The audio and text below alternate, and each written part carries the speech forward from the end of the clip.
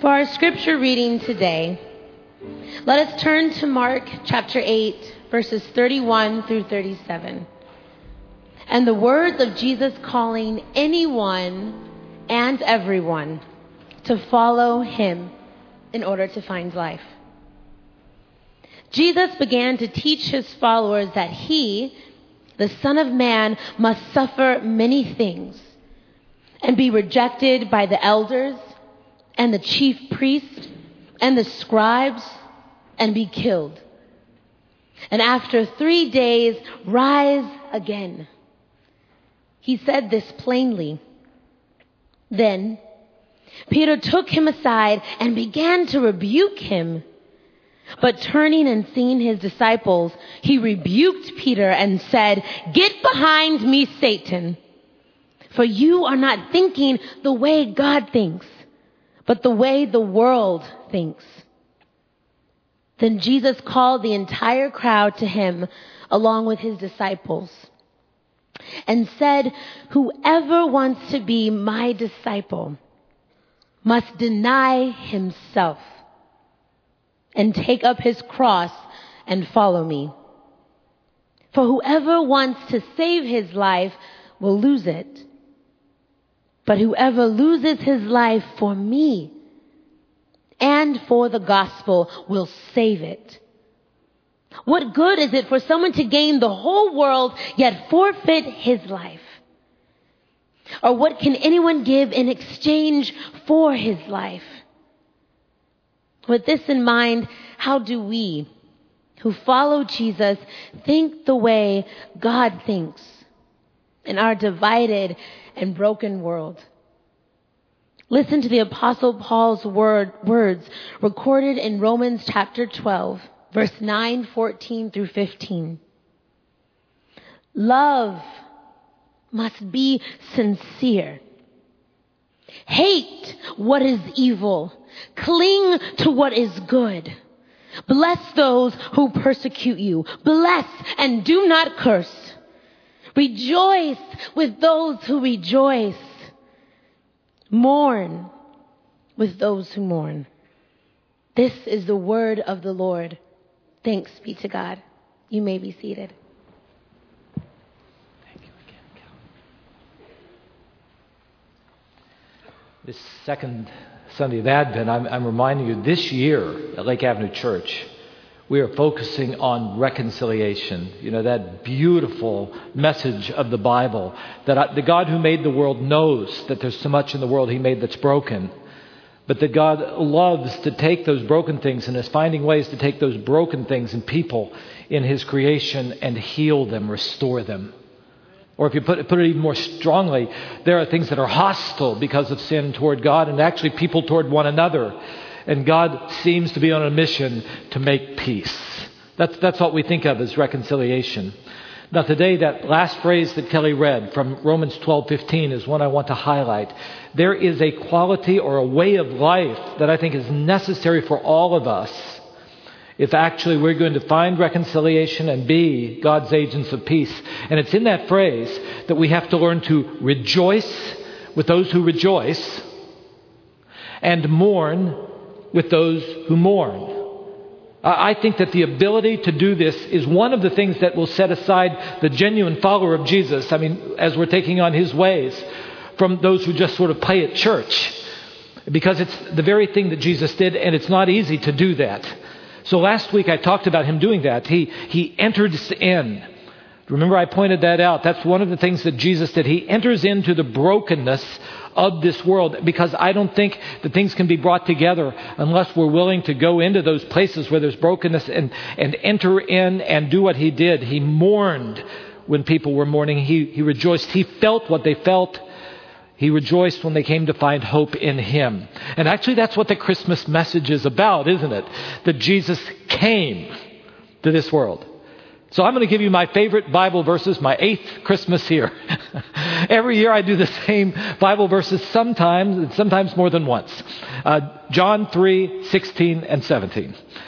God so loved the world that he gave his one and only Son, that whoever believes in him shall not perish, but have everlasting life, eternal life, will have the life of God. For God did not send his Son into this world to condemn the world. He sent his one and only Son into this world to rescue the world through him. So Jesus came. He came into this world of sin and brokenness and experienced the devastation of it himself personally and defeated it.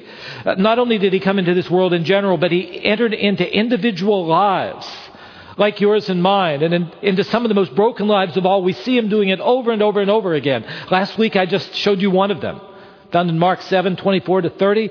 The woman who probably in his society would have been the one he should have stayed away from the most, a Gentile woman from the enemy people of Tyre, from a demonized home.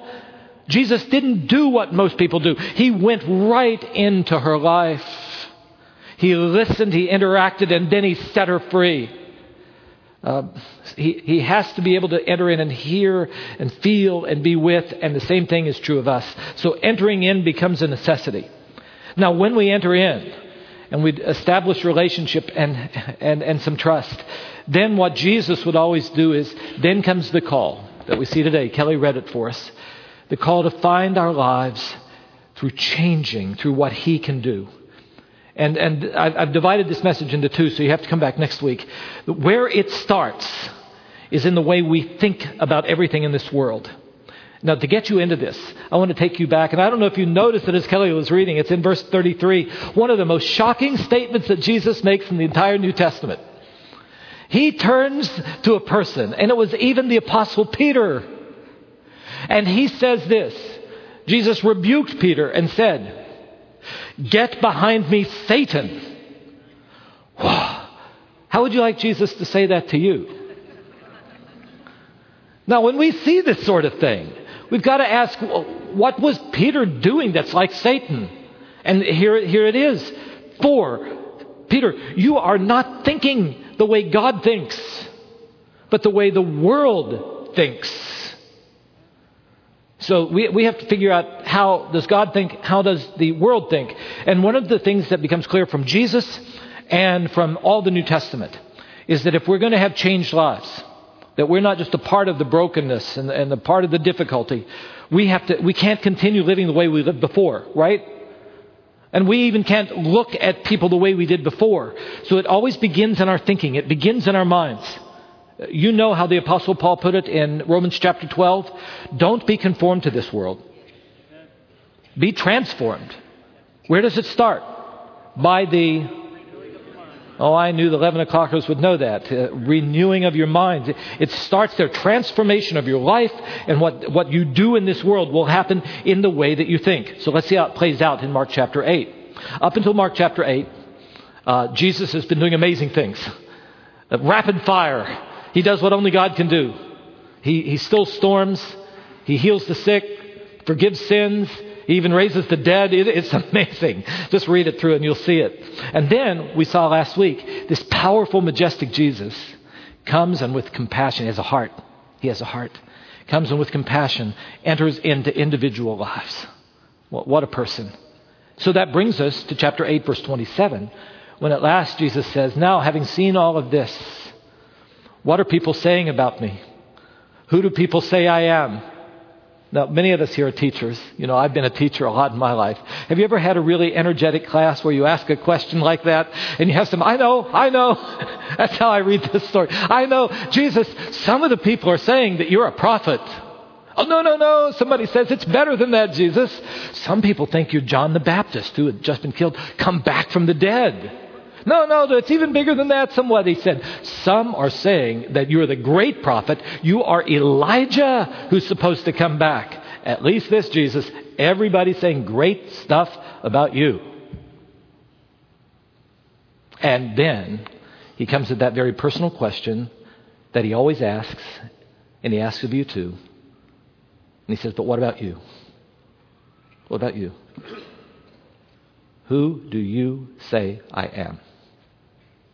And Peter turns to him and says, you are the Messiah. the one come to set us free. And Matthew tells us that Jesus said to him, Peter, flesh and blood, human beings didn't reveal that to you. My Father in heaven revealed that to you. So here you see they're beginning to see a little bit of who Jesus is. And at that point, Jesus says, now knowing that, let me tell you something. I have come to set people free, but for me to set people free, I have to enter in to all of this evil and brokenness of this world. So this is going to happen to me. I have to tell you this. I have come, and in coming to do my work, I am going to suffer. You can read it. I'm going to be rejected, and I'm going to be killed. Though after 3 days I'm going to rise again. It helps us to know that when you and I enter into some of that pain of brokenness, this is what happens, isn't it? Sometimes it's very hard to be that peacemaker. It's going to happen. Now, Peter and the others were still, even though Peter had seen something that was right, they were still not thinking the way that God thinks. So Peter pulls Jesus to the side, and he, the Bible tells us, rebukes Jesus. Kind of basically says something like this. He said, well, Jesus, we really like a lot of the stuff that you were doing. It's really great. But we don't think you're thinking right about some things. Well, let me set you straight. Jesus, this dying stuff isn't going to get you anywhere. So let me tell you how you're going to make a difference in this world and set people free. You have power. We've seen it. You've got to take the reins of leadership and throw these other people out. And by the way, you need to put us into the positions of power and prestige and privilege. Read chapters 9 and 10 and you'll see that's what they wanted. You got to put us in, and then great things are going to happen. And Jesus says, get behind me, Satan. That if you think like that, if my followers live like that selfish way of thinking, it's just going to cause further divisions. Reconciliation can never happen. You have to think the things of God, not the things of human beings. Is this clear so far? So we got to ask the question, how does God think? How does Jesus think? So I've tried to summarize it for you up here. He goes on to tell us, the way that Jesus thinks about life is this. The way for you to find your life is to give up your life. This is the message of Jesus to us all. It was the message to Matt and Grace. It's the message to you and me. If you give up your life to Him, you really find your life. Anybody believe that? So let's see how he puts it here. He turns to them and he says, if anyone would come after me, you're going to find life. I'll tell you how to find life. Put the phrase up there. If anyone comes after me. So I'm going to ask you this question.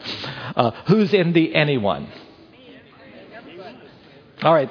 When you read through the life of Jesus, I've asked you to do this so many times. Who are in the anyones that Jesus kept welcoming in? I mean, who are in His anyones? And there are all these stories of the anyones for Jesus. On one side, it was a tax collector, a part of the system, but also a synagogue ruler. Isn't that beautiful? That broad. Also, in His anyone was a woman who had been caught trapped in prostitution. There was a man who was filled with leprosy. There was a Roman military man. See, all these people were in Jesus' anyones. And one of the things I've wondered about, I've been in church so much of my life, sometimes in our churches and in our religious places, don't you think that sometimes we don't want some of those anyones who are in Jesus' anyones in our anyones? Who is in the anyones in our day today? Let me just ask you, on the two sides of our political divide, red and blue, are there anyones on both sides? Oh, didn't get too many amens there. If we are, how is heaven going to be heaven? The political ads will have to change. What about those who don't have the right documentation status in our neighborhood? I'm meddling now, right? What about those who come to church who have a criminal record? Is that in anyone? All right, more controversial. What about those who have different sexual preference? Is that in anyone? What about those who come with deep addictive behaviors? No, you got to hear me. I feel the silence. Our society rightly applauds this part of what Jesus does. This readiness of Jesus to step in and treat with respect and welcome anyone is applauded by 21st century America. And I think rightly so. It's one of the beautiful parts of Jesus. It's what draws children to Jesus. There is hope for us all. Amen. Now, the part that our society hates about what Jesus did, and his disciples hated it too, is that when he steps into our lives, he calls us to change our lives. He says the way that you are living in this world right now is what's led to all of this brokenness and division. And you can only find life if you will deny yourself, take up a cross, and follow me. And in our world where people say, well, I can't do that. I've got to be able to have pleasure the way I want to have pleasure. That's the way I'm made. And Jesus says, you've got to follow me. Wherever I call you to go, whatever I call you to do, whatever you have or don't have, if you have me, you have life. Be willing to give up your life to find life. That's how Jesus thinks. Now let's put that in juxtaposition to how the world thinks about life. And I've tried to write it down. I want you to look at this and see if you think I'm right about this. I think most people in our world, and it just comes into our own way of thinking. I find it myself too. I think most of us think that if I can have my deepest desires, whatever they may be, I'm going to find life. Don't you think that's the way most of us think? Oh, there's something I've got to have, my deepest desire. If I had that, then I'll find life. So I've been asking all week, the thing I often do, so you need to stay away from me when I'm preparing a sermon. I've been asking all week, where do you think most people think they're going to find life, find happiness? And I've gotten all sort of responses. I had a young wife who said to me, well, I used to say that what I have to do to be happy is to get married. Now that I'm married, I'm saying I need children too. Well, anyway, a group of college students said to me, well, we think we need, they were seniors, we need to find a good job and to be successful at those jobs. An empty nester said, and I resonated with this one, I think I need to be near my grandchildren when I retire. You see, Gil and Carrie, you feel that, right? So many people, and I think this is so true of Southern California, it has to do with physical wholeness.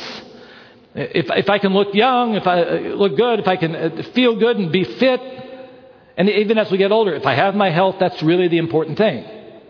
It seems like that's a part of our society. In our own community too, because we have so many people who come here from other countries, often when you come, you want to live out your life through your children. And you think, if only my children can be successful. And so if they can end up going to Princeton or Harvard or Stanford or Caltech, and they can end up being a lawyer or a doctor or an engineer, then all of us will be happy. See, I'm just really meddling this week. Most people talk to me about having certain achievements. I'll be happy if I can achieve this in my profession, or in academics, or in music, or in athletics. Don't we think that way? Now, the thing I want you to notice about all those things, I had many more. All of those things, I wonder what you would have said. But anyway, the thing you notice about all those things that people said to me is that they're all good things. Nobody told their pastor, if I had these bad things, could give in to my... But that's because I'm the pastor, and people don't say that to the pastor. So some of us want bad things and think, I've got to keep that. I will not give up that thing in order to have life. Here's the point I want you to make. I want to make to you. All those things could be things you never have, and you could still have a life. And on the other side, you could have all those things and not find your life at all. And that's what Jesus says. Those things are not the things that give you your life. They're gifts from God that bring you joy. They cannot be the center of your life. These things become the deepest longings of people. There's a biblical word for it. I put it here so you can look at it. It's a Greek word that you can learn and take home with you. It's epithumia. Epithumia. And the word in the New Testament, used a number of times, is for our deepest desires, those things we long for. Pastor Tim Keller in Manhattan, he translates that over desires.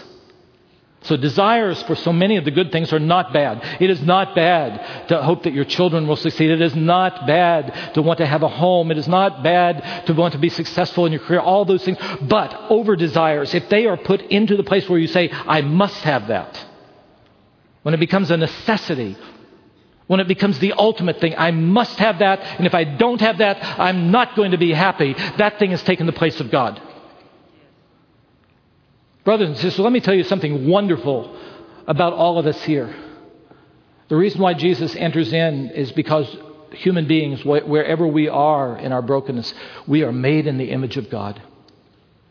And that means so many things, but one of the things I'm sure that it means is that you and I have been made to have God at the center of our being.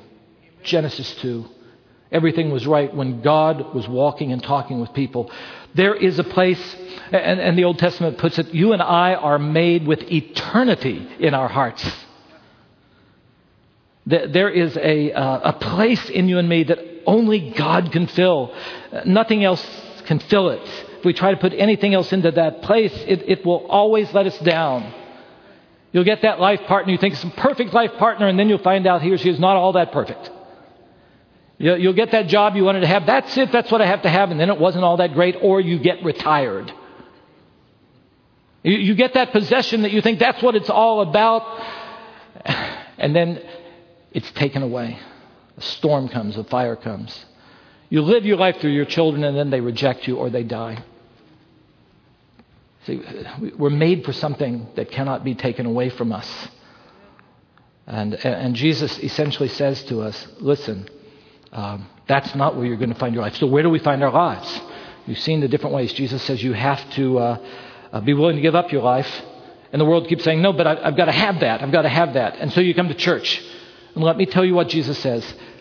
The way to find life is being willing to surrender it to me. I want to talk to you about the life we found when we follow Jesus. Verse 35. Whoever holds on to his life will lose it. See what he's talking about there? If you hold on to those things, you say, I've got to have that. That's my life. You're going to lose it. But whoever loses his life for me and for the gospel, because I call you to, will save his life. Look at that for a minute. Do you see that Jesus is using life in these two ways? The way you think he's going to find it, the way that God says you're going to find it. Which way are you going to think about this? The word that Jesus uses for life is psyche. It's the word that we get psychology from. It has to do with what is at the core of your being. Jesus is talking about what is at the very heart of your identity. And he's just telling you that your real life, what you've been made for and who you are and what you should be doing, you're not going to find it in any of those things. Why do we keep trying to find life in temporary things? We know it's not found there. Jesus says, you know it's true. Acknowledge it. Now, where are you going to find it? Find it in me. Now, just to make this clear, those other things where we often try to find life in them, they're often really good things that are a part of God's creation. They're meant for us to enjoy. But they're to be second things, not first things. If those second things are made first things, they will let us down every time. Make your husband or wife the first thing, and that person will fail. They can't live up to it. Your children can't live up to it. I can't live up to it. God lives up to it. The George MacDonald quote, I've used it in every wedding I've done for probably 30 years now. George MacDonald, the Scottish author, he said, when first things are put first, second things are not diminished. They are enhanced. And that's what Jesus is saying. That's what Jesus is saying. So what Jesus is saying to Peter when he says, listen, get behind me, Satan, is the way the world thinks that you're going to find your life by having more power, more prestige, more pleasure. The kind of pleasure you long to have is not going to work. It'll just make you selfish and it will further divide this world. I have come to bring freedom from that and to reconcile those things that are broken. And he says, now then follow me. You must deny yourself.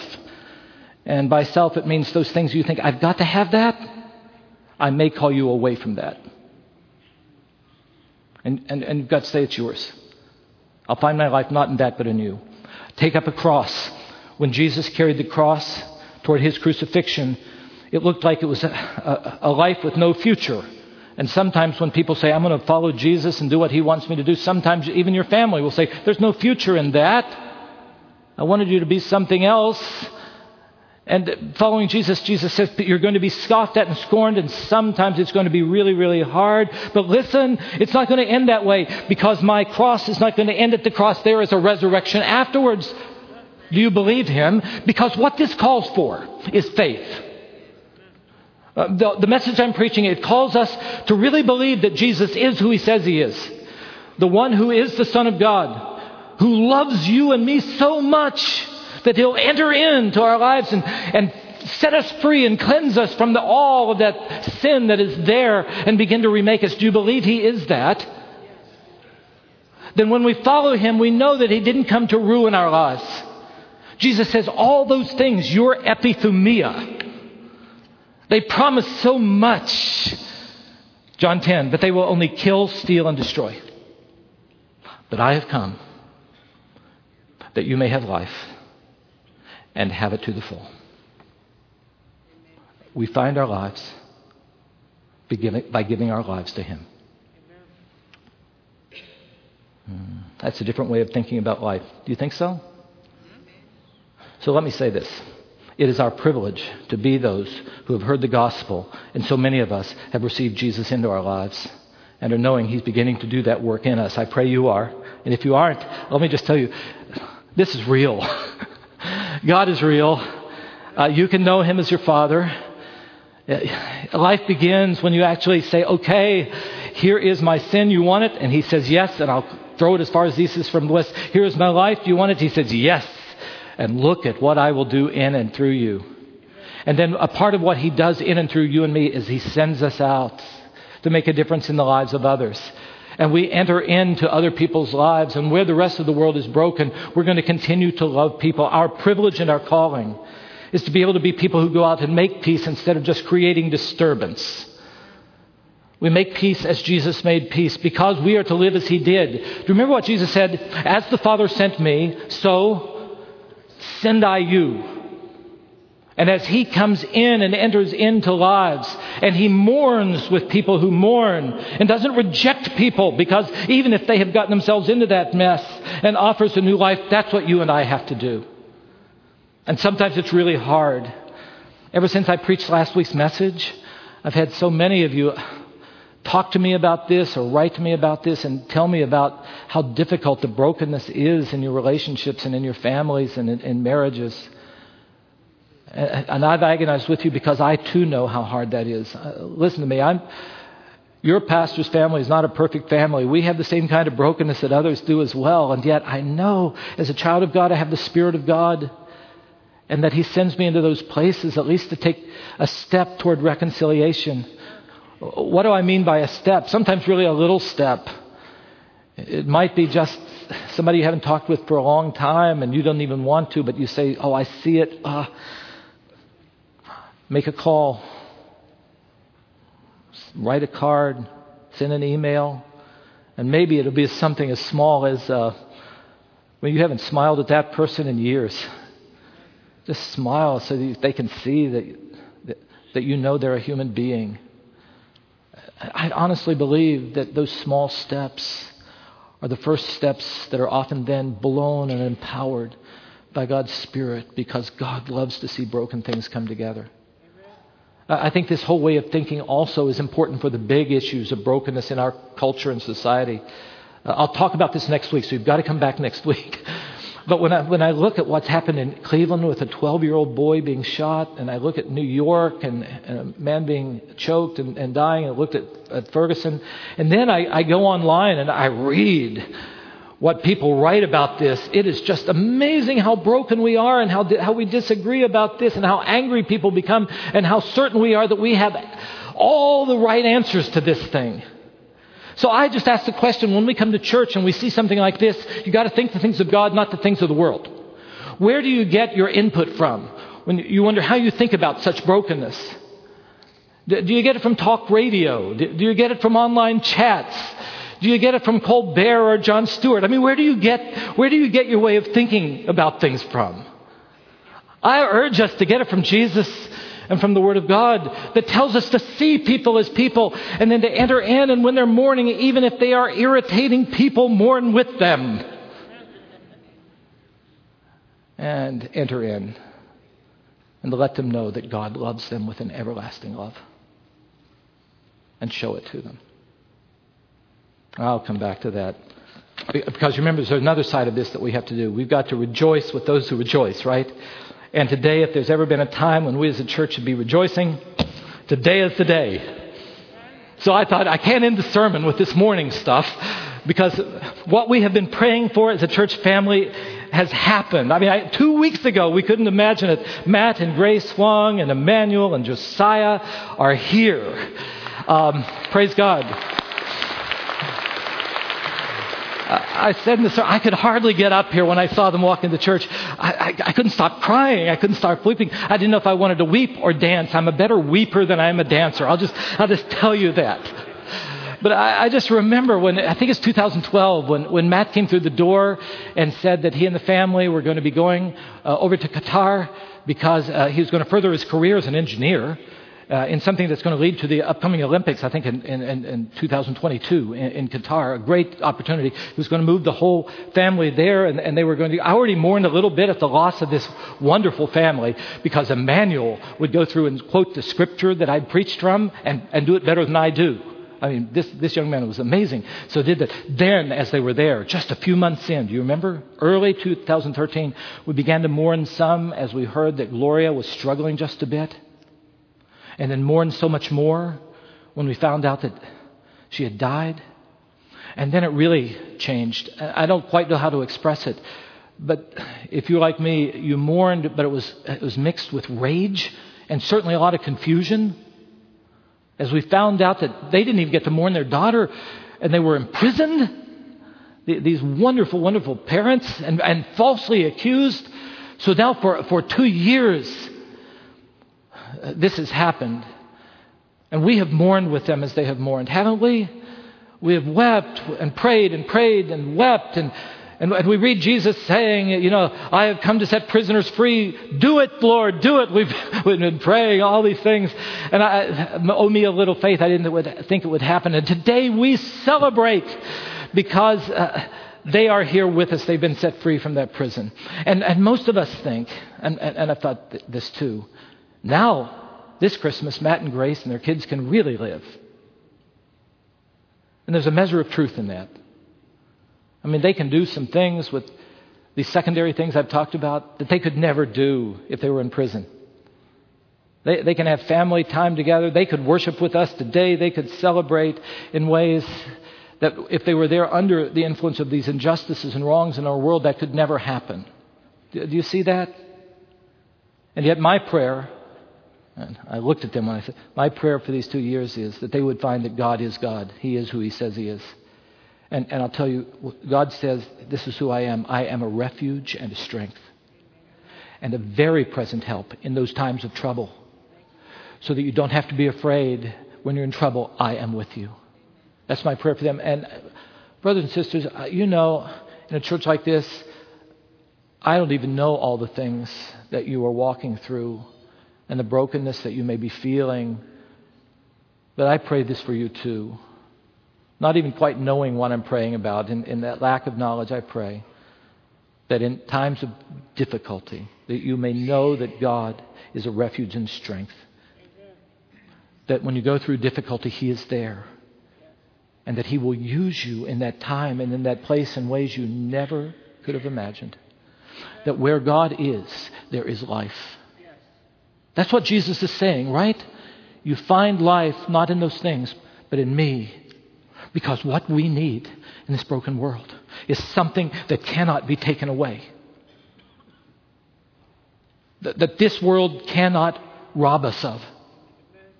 That a prison cannot separate us from. Don't we need that? That even a death, such as my wife and I experienced with our daughter a number of years ago, and Matt and Grace experienced with Gloria, even death is not the end of things.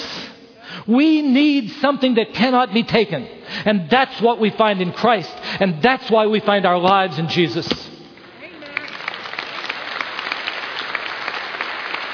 So, I'm going to leave you with one of the greatest passages in the Bible. I want you to listen to it as you've never heard it before. It comes from the Apostle Paul in Romans chapter 8. You got to remember that this is a man who had been in prison many times. He had been stoned. He had been falsely accused.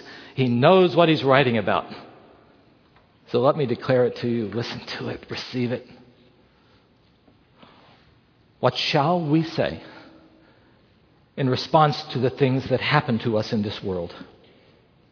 If God is for us, who can be against us?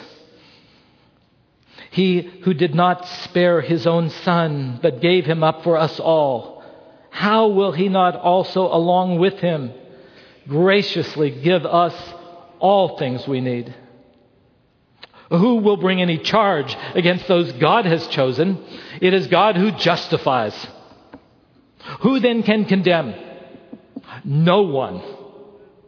Christ Jesus, who died, more than that, who was raised to life, is at the right hand of God, and he is interceding for us. What a lawyer. Who shall separate us from the love of Christ? Shall trouble, or hardship, or persecution, or famine, or nakedness, or danger, or sword? No. In all these things, we are more than conquerors through him who loves us. For I am convinced that neither death nor life, neither angels nor demons, neither the present nor the future, nor any powers, neither height nor depth, nor anything else in all creation will be able to separate us from the love of God that is in Christ Jesus our Lord.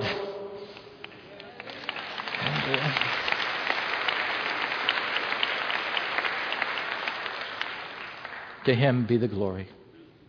Amen. Let's bow our heads in for prayer. Let me lead us in thinking about a few things. First, I want you to think personally. What are those deepest longings? Have they become over longings? Is there something that you've just thought, I've got to have that. I've got to do that in order to be happy?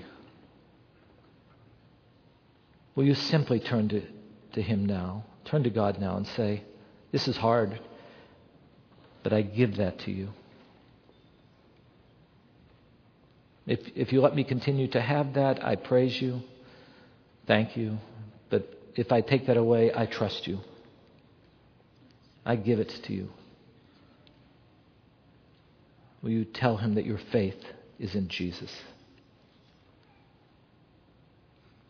Then, as I did last week, I want you to think about a person whose life is broken and maybe even from whom you are broken. Will you begin to pray that God would give you his heart, his way of thinking, so that even if that person is irritating, that you will mourn that brokenness and long for the very best for that person, and ask God to give you wisdom to know what next step you should take and the courage to take it. Oh, our Father, there's so many things to pray about. I'm sure some people here don't yet know you as Father. May this be the day that they place their faith in Jesus. Father, help them to know that this isn't just religion. It's real. You are real. You're to be known. You love us with an everlasting love. Father, make that so clear to each one who is here that they simply may fall in faith and find life in Jesus. Oh, Lord, I pray. And then, Father, we want to be your agents of carrying your love to this broken world. We need your help. So we surrender all. We surrender all to you. Do your work in us and through us. In Jesus' name.